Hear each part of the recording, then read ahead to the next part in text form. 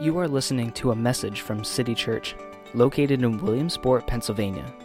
For more information on City Church, or for additional resources, including service times, recommended readings, and additional audio, please visit citychurchpa.org.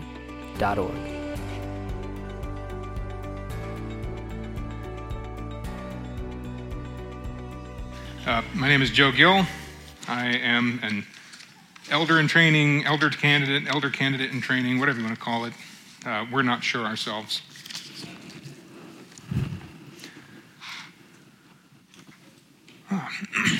Well, of all of the 10 Commandments, the fourth may be the subject of more consternation, confusion, and neglect than any of the other 9.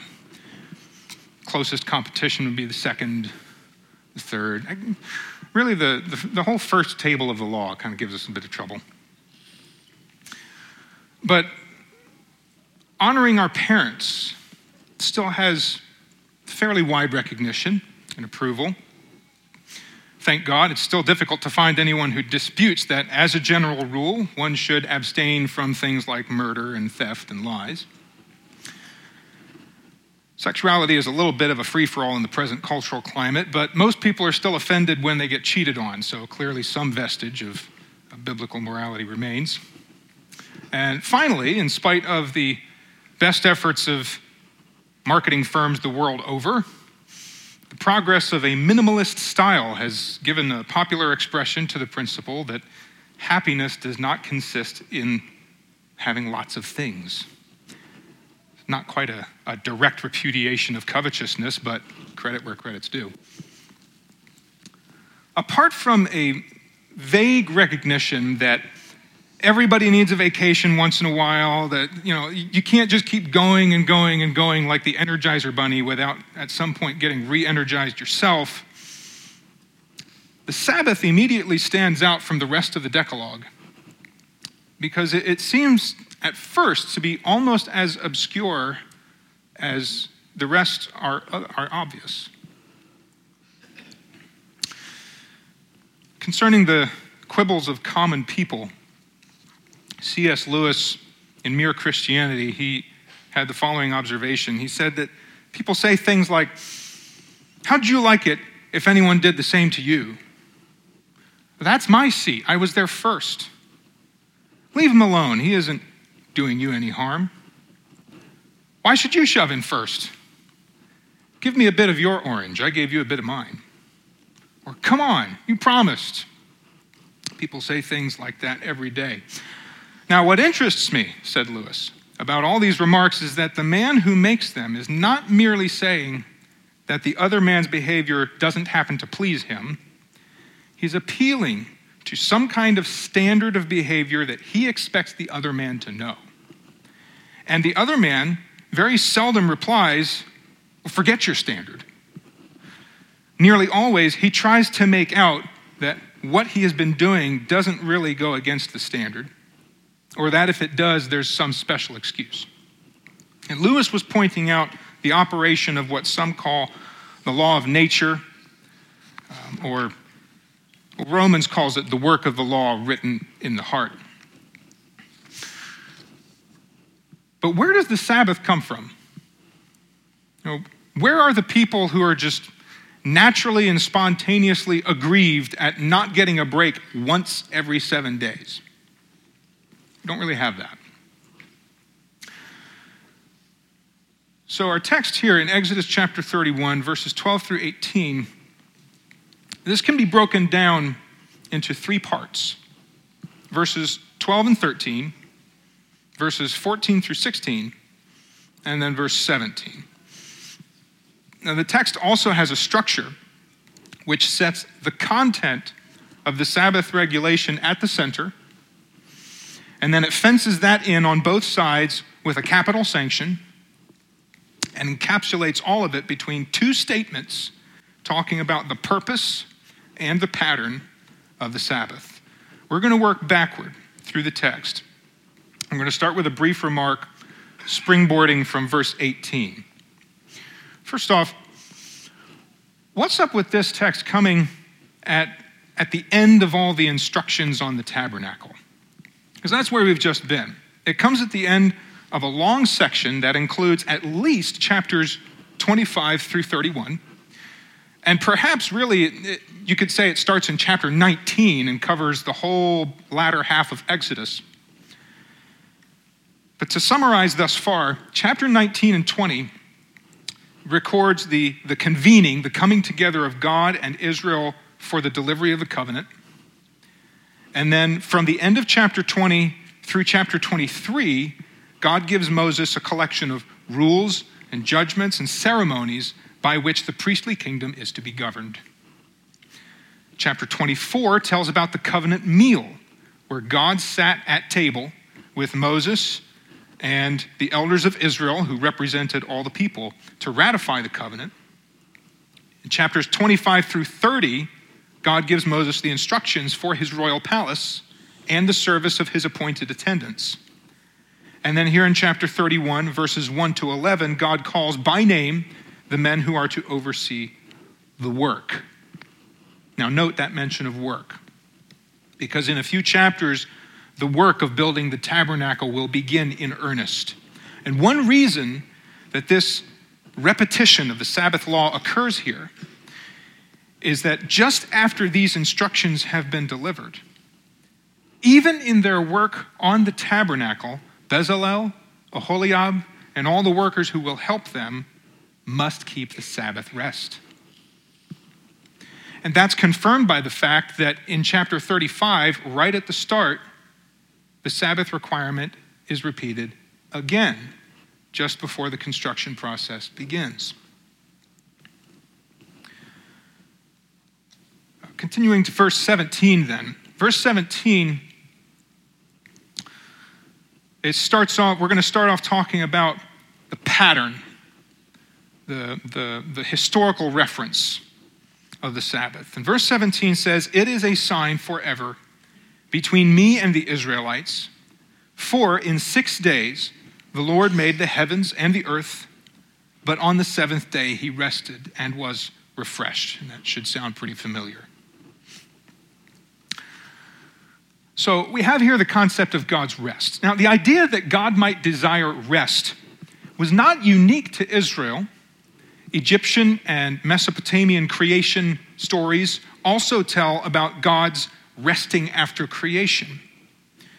And the primary difference between the other pagan deities and Yahweh is that the false gods, they would rest because it was a lot of work to reduce the chaos of the universe into order, or because before creating mankind as their servants, they had to fend for themselves. But Yahweh doesn't need rest from exertion, and he's not dependent in any way on his creatures, but he desires and actively seeks a dwelling place, a resting place. We have a reference to this in Psalm 132, verses 13 and 14, which says, "The Lord has chosen Zion. He has desired it for his home. This is my resting place forever. I will make my home here because I have desired it." If you recall, that's precisely what Eden represented. That was God's dwelling place. On the seventh day of creation, God rested in his finished work. He basked in the glory of it. His own glory, the glory of his own attributes, which had been expressed in his handiwork, that was being reflected back to himself. And the Bible says God blessed that seventh day and consecrated it. He made it holy. So God's rest of the seventh day was his enjoyment and his creatures' enjoyment of this completed holy dwelling and their fellowship together. In the beginning, we shared in the Sabbath rest, and the man was placed into the garden to work it and watch over it. Now, after the fall, our work was brought under the effects of the curse. and we were shut out of God's dwelling, shut out of his resting place, shut out of God's rest. But hope remained of the promised seed who would crush the serpent and right the wrongs. Hope remained of a restoration to rest. In Romans chapter 8, Paul says, I consider the sufferings of this present time are not worth comparing with the glory that is going to be revealed to us. For the creation eagerly waits with anticipation for God's sons to be revealed. We also groan within ourselves, eagerly waiting for adoption, the redemption of our bodies. Now in this hope we were saved. Our salvation, our full reconciliation with God, and our restoration to his presence and fellowship is a restoration unto rest. This is the teaching of Hebrews. Hebrews chapter 3 cites Psalm 95, which specifically references the grumblings of the Israelites and their failures of faith on the way from Egypt to Sinai. Psalm 95 also recalls how the Israelites rejected the good testimony of Joshua and Caleb. You remember there were 12 spies sent into the promised land to scout it out before they were going to try for it. 10 of the spies came back with an evil report. That in spite of God's promises, 10 of the 12 spies came back saying, no, those people are too strong. We're not going to take this. Joshua and Caleb were the only ones who had faith. But the people of Israel, they rejected God's provision on the basis of that evil report. And that whole generation of people was sentenced to die wandering in the wilderness. 40 years of wandering, 1 year for each day that the spies had spent scouting out the land. David, in Psalm 95, speaking by the Spirit, he expressed the sentence in this way: I swore in my anger, they will not enter my rest. So here the promised land is called God's rest.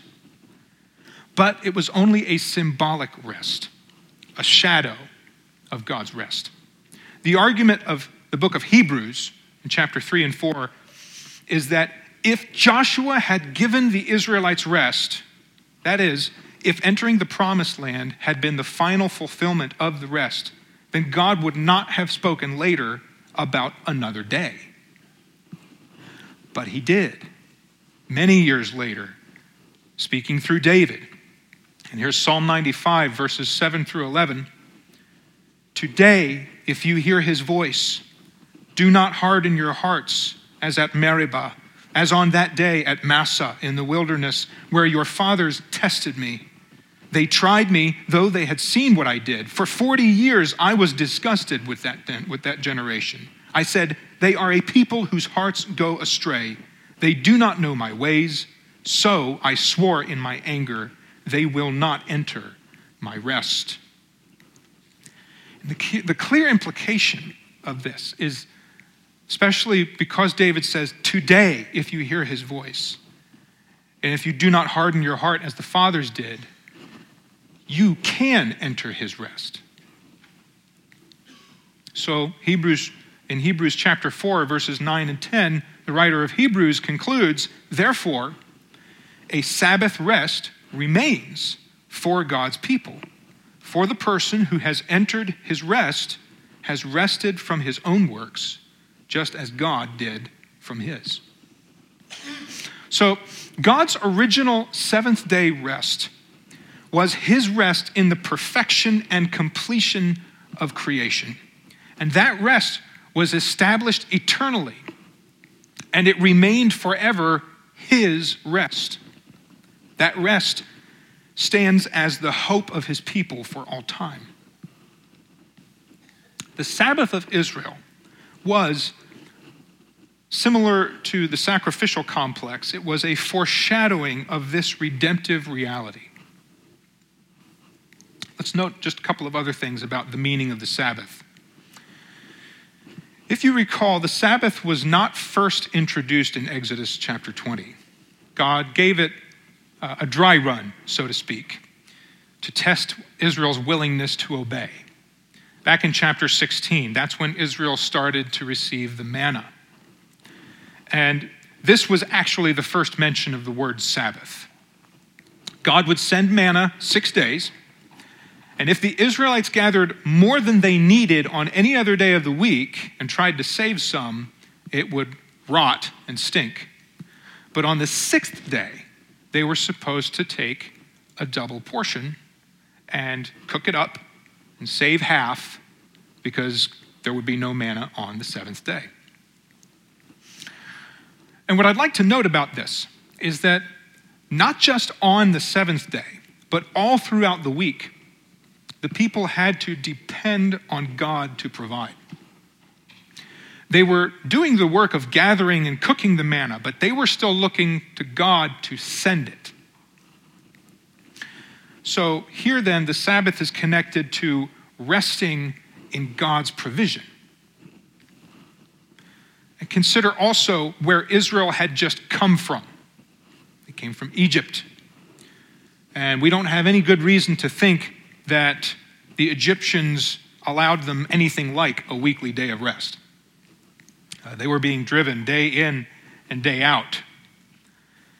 But now that they were following Yahweh, he gave them the Sabbath. So the Sabbath was also a celebration of their deliverance from Egypt, their deliverance from bondage. It was a celebration of liberation from servile work, a celebration of their confidence in God's provision, and a celebration of the ultimate hope of the restoration of the Eden ideal of man's existence together with God. But this celebration was protected and enforced by a severe sanction. It came with a hefty penalty. Verses 14 through 16 of Exodus chapter 31, they say, "Observe the Sabbath, for it is holy to you." And what it means that it's holy to you is this: whoever profanes it must be put to death. If anyone does work on it, that person must be cut off from his people.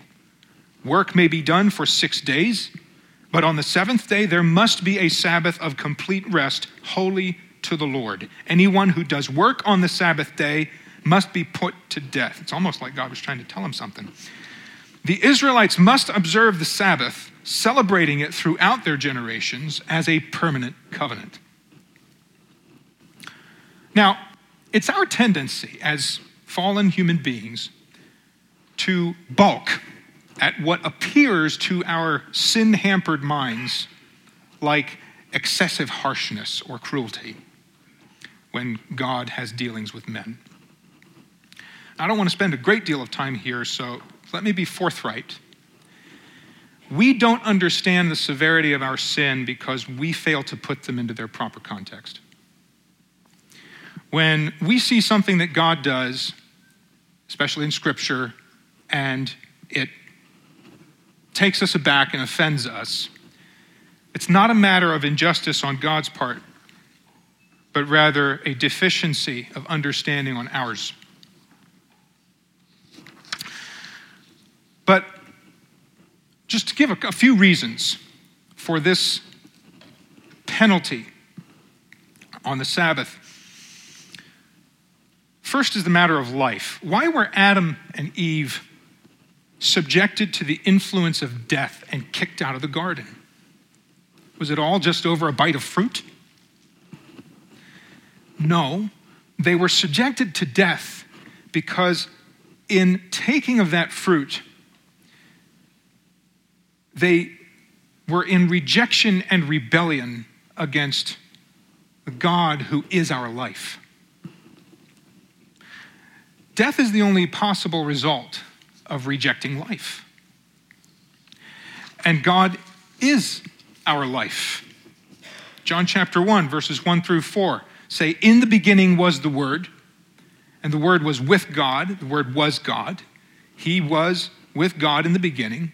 All things were created through him, And apart from him, not one thing was created that has been created. In him was life, and that life was the light of men. The rejection of God is the rejection of life. It's that simple. Idolatry is the rejection of God, and it incurred a sentence of death. Murder is the assault against the image of God in another person. It is a striking at God in effigy, and it thus brings death. The rejection of God's Sabbath rest is the rejection of the promised deliverance from the curse and the restoration of creation. It is a choosing to remain under wrath, and thus it can only result in death. But there's also a governmental aspect to this. In his book, The Institutes of Biblical Law, R.J. Rushdoony said this: if idolatry is unimportant to a man, then a penalty for it is outrageous. But modern man thinks nothing of death penalties for crimes against the state, or against the people, or against the revolution, because these things are important to him. Because for biblical law, the foundation is the one true God, the central offense is therefore treason to that God by idolatry.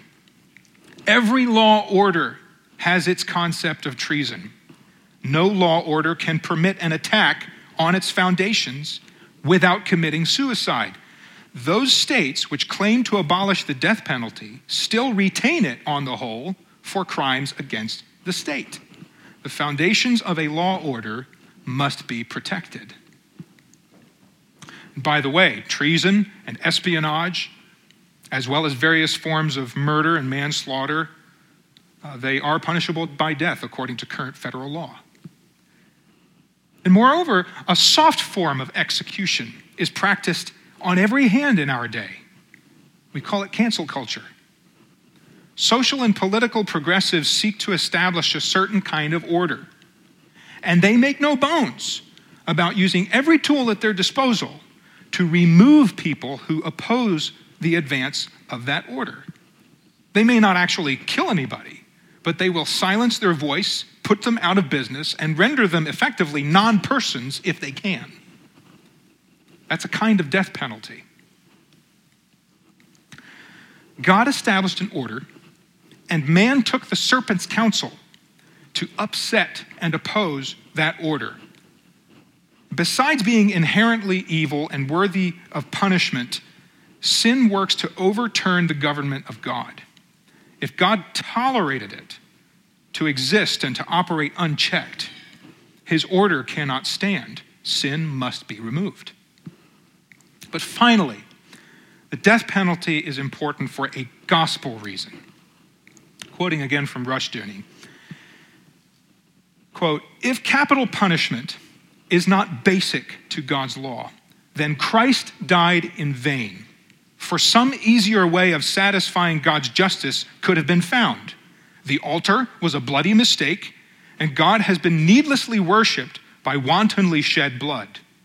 But to imagine that atonement is possible without death, or that the altar can be bypassed in man's approach to God, is to set up a graven image of man and of man's capacity to save himself in the stead of the triune God. The basic principle of the death penalty was undergirded and set forth by Christ's atoning death, which made clear that the penalty for man's treason to God and departure from his law is death without remission. End quote. And now we come to verses 12 and 13, speaking about the purpose of the sign of the Sabbath. What does it mean that the Sabbath was a sign? In verses 12 and 13 of Exodus 31, it says, the Lord said to Moses, tell the Israelites, you must observe my Sabbaths, for it is a sign between me and you throughout your generations, so that you will know that I am the Lord who consecrates you. The fourth commandment, to keep the Sabbath day, is, for several reasons, unique among the other 9 commandments. It is repeated more frequently than the others. It is explicitly tied to the Babylonian exile, even to the duration of the exile. The Old Testament Sabbath law included a year-long fallowing of the ground, 1 year in every 7, and then an extra year-long land Sabbath in every 50th year, the year of Jubilee. 70 years of Sabbaths that Israel had denied to the land were fulfilled while they were gone. You can read about that in Leviticus chapter 26 and 2 Chronicles 36. The Sabbath commandment is also unique in that it is the only one of the 10 commandments which is called a sign between Yahweh and Israel. So what is a sign? What does it do? Well, the first such covenant sign is in Genesis chapter 9. After Noah and his family had disembarked. Starting in verse 12. Verse 12 of Genesis 9. God said, "This is the sign of the covenant that I am making between me and you and every living creature with you, a covenant for all future generations. I have placed my bow in the clouds, and it will be a sign of the covenant between me and the earth. Whenever I form clouds over the earth and the bow appears in the clouds, I will remember my covenant between me and you and all the living creatures. Water will never again become a flood to destroy every creature. The bow will be in the clouds, and I will look at it and remember the permanent covenant between God and all the living creatures on earth." God said to Noah, "This is the sign of the covenant that I have established between me and every creature on earth." And I'd like to pause just for a side note, for just a moment. How cool is it that every living human being, every bird, every land animal alive today enjoys the benefit of a universal, gracious covenant relationship that God established after the Great Flood. It's not a saving covenant, but it is a covenant. Moving on.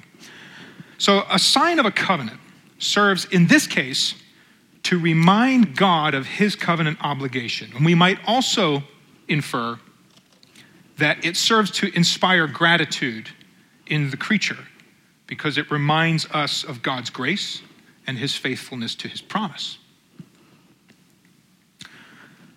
The next sign to look at is in Genesis chapter 17, verses 9 through 12. Here, God is changing Abram's name to Abraham, and he gives them the institution of circumcision.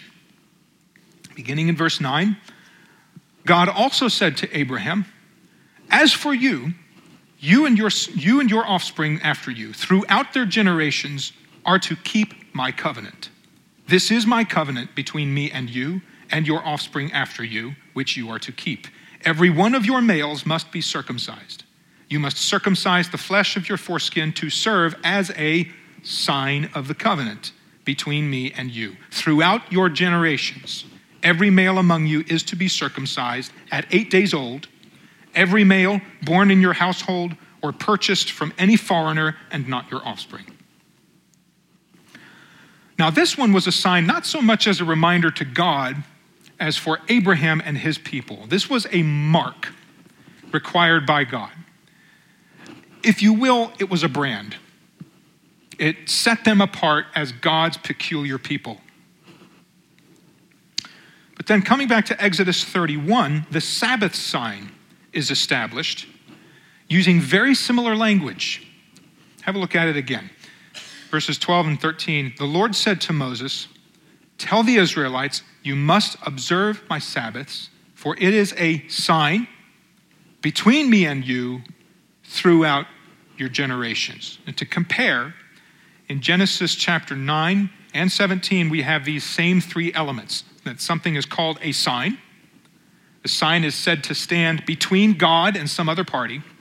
And the sign has meaning for all future generations. And this sign was especially for the benefit of the Israelites. What for? He says, "So that you will know that I am the Lord who consecrates you. The word know here means to be aware of something or to perceive it. In this case, it would signify to remember or bear in mind. The purpose of the Sabbath was to prevent the Israelites from forgetting that I am the Lord who consecrates you. Now, several weeks ago, we discussed the subject of consecration, specifically the consecration of the priests. And we also noted that the whole people of God had themselves been consecrated by God.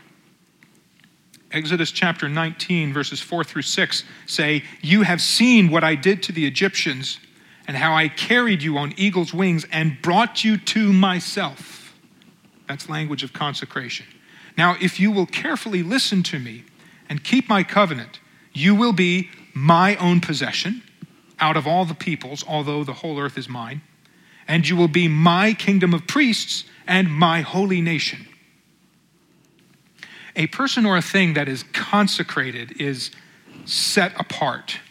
Or to put it another way, it's brought near by God and removed from the usual, common, or customary use. We do something similar, and I've mentioned this before in one of the More Than That podcasts. Things like you have special towels that hang in the bathroom. You don't use them as hand towels. You might even be offended if somebody does. They're holy towels. Or you have special dishes that stay in a hutch. They are removed from the common use. You don't use them every day. You only use them, if at all, on special occasions. Similar idea. The special anointing oil and incense for the temple were consecrated. That meant they could not be used by the people to perfume their houses or improve their complexion, which that's the way that they would use other oils and other incenses. Aaron and his sons were consecrated. They too were removed from the normal use or the normal relationships that Israelites had with each other. There were certain things they could not do because they were brought near to God relative to their Israelite brothers of the other tribes. Now, in the same way, Israel as a people had been brought to God by God and appointed as a kingdom of priests and a holy nation. The Sabbath was another sort of divine brand. It set Israel apart both in their own eyes and in the eyes of other nations as different, as belonging in a peculiar way to Yahweh. In the ancient Near East, nobody but the Israelites observed a weekly rest day. The Sabbath was instituted as a sign between God and Israel to remind them that they were thus removed from a normal relationship with the world, and they were installed in a redemptive role on the global stage. And for the same reason that Aaron and his family were under special requirements commensurate to their station among Israel, Israel was under special requirements according to their station among the nations. Finally, let's address what I call the perfection of the sign. Do Christians have to keep the Sabbath day? Or how do Christians honor the seventh day, the holy seventh day? Now, I suppose there are some among you who have been hoping that I will tell the antinomians in the room that they need to start keeping the Sabbath. I suppose there are some others who have been hoping that I'll tell the Pharisees in the room they need to leave you alone. I hope by the end of the sermon to disappoint and challenge both of you and set you to thinking. I do think that the question of whether Christians are responsible to keep the Sabbath proves tricky for believers generally to navigate. So I want to try to bring at least an ounce of clarity to the issue. So I'm going to offer some thoughts. Take it with you, chew on it a while with an open Bible, and if it doesn't seem to line up for you, chuck it. First, the uniqueness of the commandment. While it should not be lost on us that the Sabbath commandment stands among the 10 commandments, and of course, any command which had a death penalty attached to it should be taken seriously. For that reason, we can assume that it's tied to some kind of a principle that is truly fundamental. But I still reassert my point that one of these things is not like the others. Not that it doesn't belong, but it's of a slightly different nature. The fourth commandment is unique among the 10. Only the fourth commandment is set up as a sign of a covenant. Furthermore, the Sabbath had an exclusivity in the Bible. There's no evidence that any pagan nation observed the Sabbath. There's also no evidence that it was expected of them. When God was about to bring Israel into the promised land, in Deuteronomy, he made it very clear to them that he was not displacing the Canaanites because the Israelites were just that wonderful and deserving. Rather, it was because the Canaanites were so bad, they had to go. God names some of their offenses at several points in Scripture. He drove out the Canaanites because they had defiled the land with things like idolatry, divination, sorcery, necromancy, bloodshed, incest, adultery, homosexuality, bestiality, and the sacrifice of their children to Molech. But he never said anything about their not observing the Sabbath. Coming into the New Testament, the Apostle Paul is known for several sin lists. They can be found in Romans chapter 1, 1 Corinthians chapter 6, and Galatians chapter 5. He names a bunch of things: the suppression of the natural knowledge of God, unthankfulness to God, worshiping created things, sexual immorality, adultery, homosexuality, promiscuity, theft, greed, envy, murder, quarrels, deceit, malice, gossip, slander, about halfway through, God-hating, arrogance, pride, boasting, disobedience to parents, lovelessness, mercilessness, senselessness, untrustworthiness, drunkenness, carousing, verbal abuse, swindling, sorcery, hatreds, strife, jealousy, outbursts of anger, selfish ambitions, dissensions, and factions. And to these, Revelation 21:8 adds cowardice and faithlessness. For all of these things, if they are not repented of, a person will not inherit the kingdom of God. That's what the Bible teaches. But throughout the New Testament, one thing that the heathens are never blamed for is a failure to observe the Sabbath. And why is that? Well, because God gave the Sabbath to Israel and not to the Gentiles. They were not expected to observe the Sabbath, just like they weren't expected to be circumcised unless they wished to become part of the people of God. For precisely the same reason that being the spiritual seed of Abraham does not obligate Christians to be circumcised, being true spiritual Israelites does not obligate the Christian to keep the Hebrew Sabbath. Nor is there any command in the New Testament for Christians to do so. In fact, outside of the Gospels, in which virtually every mention of the Sabbath is either a reference to the fact that something happened on a Sabbath day, or it's part of some disagreement between Jesus and the Jews about what he was doing on the Sabbath, the Sabbath is only mentioned twice by the New Testament epistles. It's mentioned once in Colossians 2, verses 16 and 17, which says this: "Don't let anyone judge you in regard to food and drink, or in the matter of a festival or a new moon or a Sabbath day. These are a shadow of what was to come. The substance is Christ." And then the other occurrence is in Hebrews chapter 4, which identifies the rest that remains for God's people as the final hope of the Christian faith, the age to come. But that still leaves us with the Christian Sabbath. What about what we call the Christian Sabbath? Now, the New Testament does not give any expressed command for Christians to gather on a weekly basis, nor does it ever use the phrase Christian Sabbath. That said, it is an appropriate term. Christians are given an express command in Hebrews chapter 10, verses 24 and 25, which says, "Let us watch out for one another and provoke love and good works, not neglecting to gather together as some are in the habit of doing, but encouraging each other, and all the more as you see the day approaching." While I don't think Christians need to ask God's forgiveness for not keeping the Hebrew Sabbath, it is a sin for them to neglect to gather.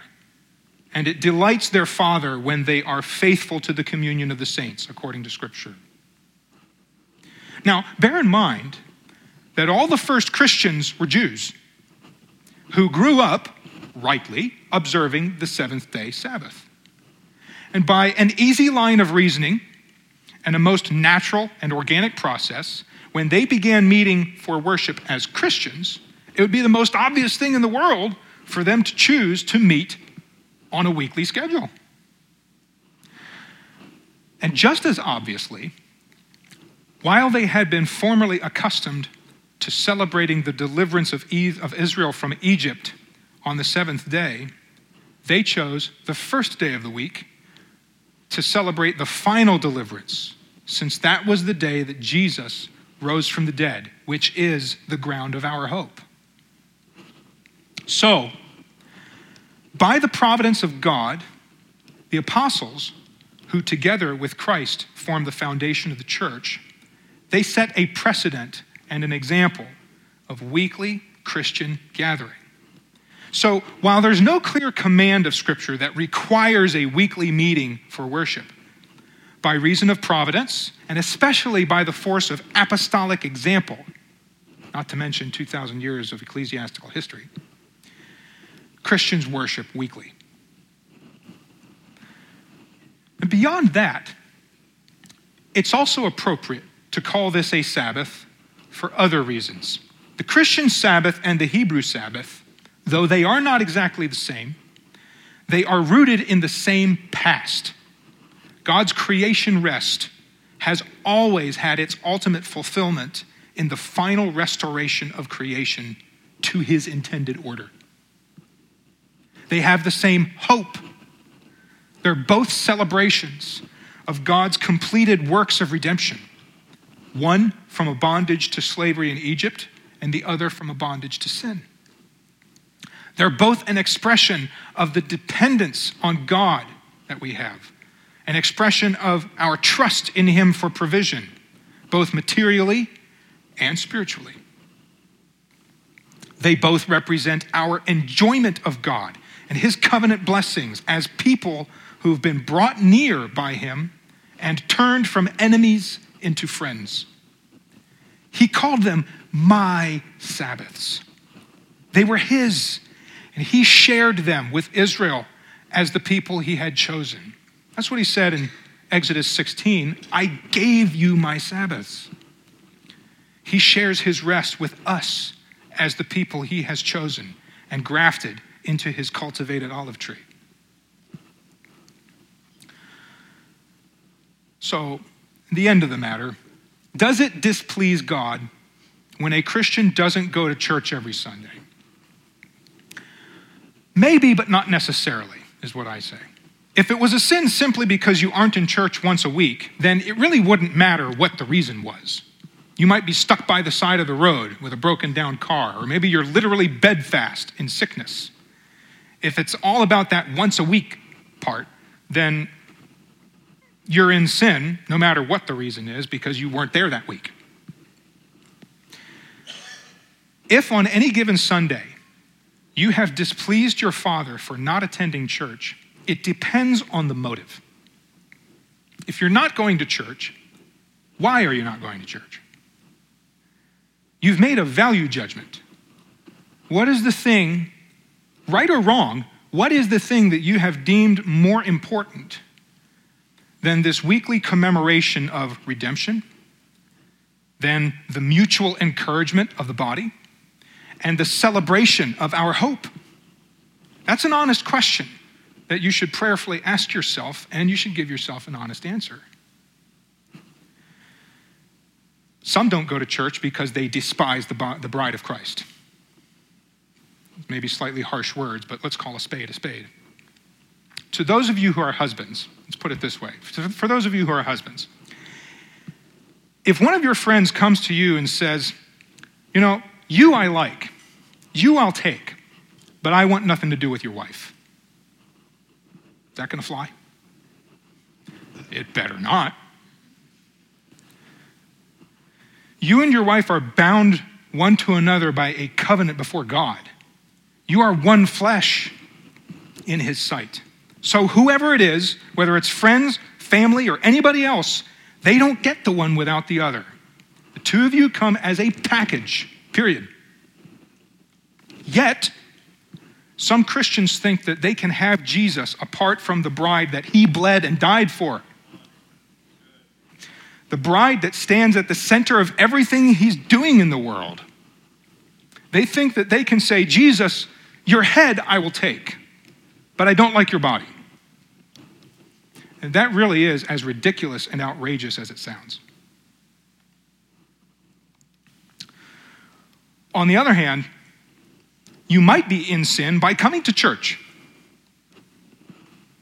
If you hold that being here in any way contributes to your entrance into God's rest, that it in any way adds to Christ's work, or at all strengthens the case in your favor before the bar of heaven, you may be keeping a letter of law, but you have violated the heart and soul of the Sabbath. Because it's about our rest in the completed work. So for these reasons, I personally hold that a Christian is morally obligated to gather with the saints on Sunday. Insofar as it is at all possible for you to do. I believe that it delights God for them to be here. One of the amazing things about being a Christian is that you actually can contribute to God's happiness now. C.S. Lewis put it this way: you are capable of being an ingredient in the divine pleasure. You can please God. Because of Christ, you've been made acceptable. It delights God for his children to be here. It displeases him when they disregard it. But I will close by asserting that the principal way that the Christian honors the Sabbath is by repenting of any and every hope of being saved by any meager thing that you may do, and by confessing, if Christ cannot save me, then I am lost. He must do all, or else none of it will be done.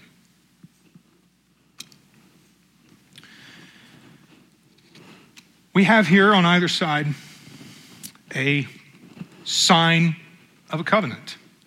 I don't think the New Testament explicitly calls this a sign of a covenant.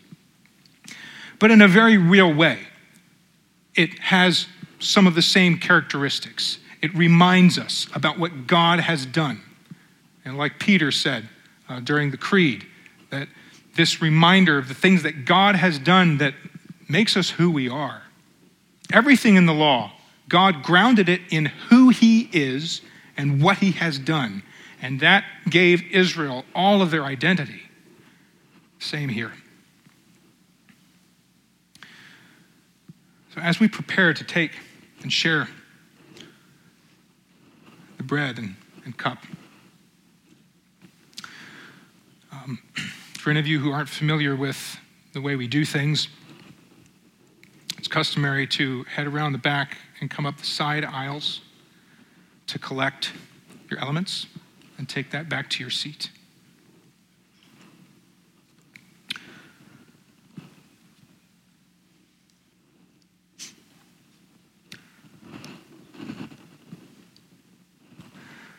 So, I'm going to say a prayer and then I'm going to step aside and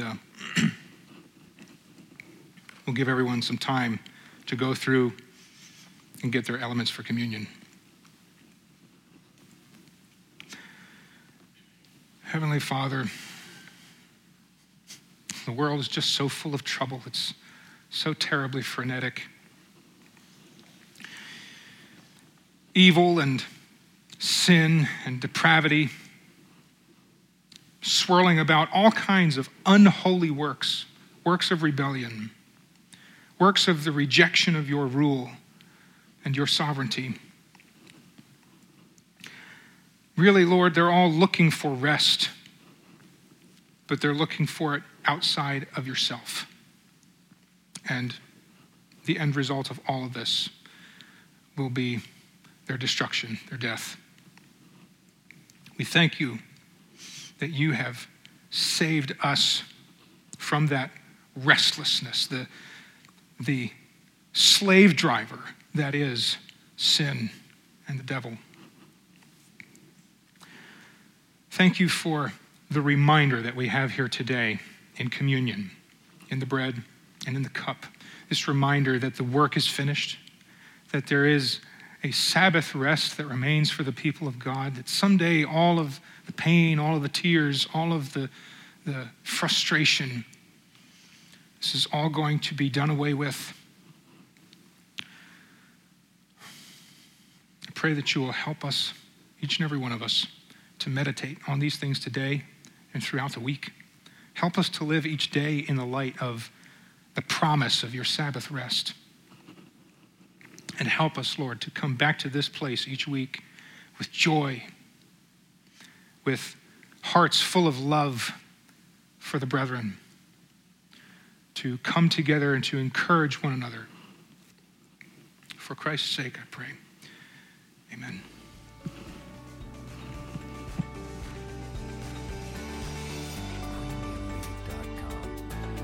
Thank you for listening to this message from City Church, located in Williamsport, Pennsylvania. We hope God meets you where you are and doesn't leave you, but changes you through the work of his Son. For additional information, please visit citychurchpa.org.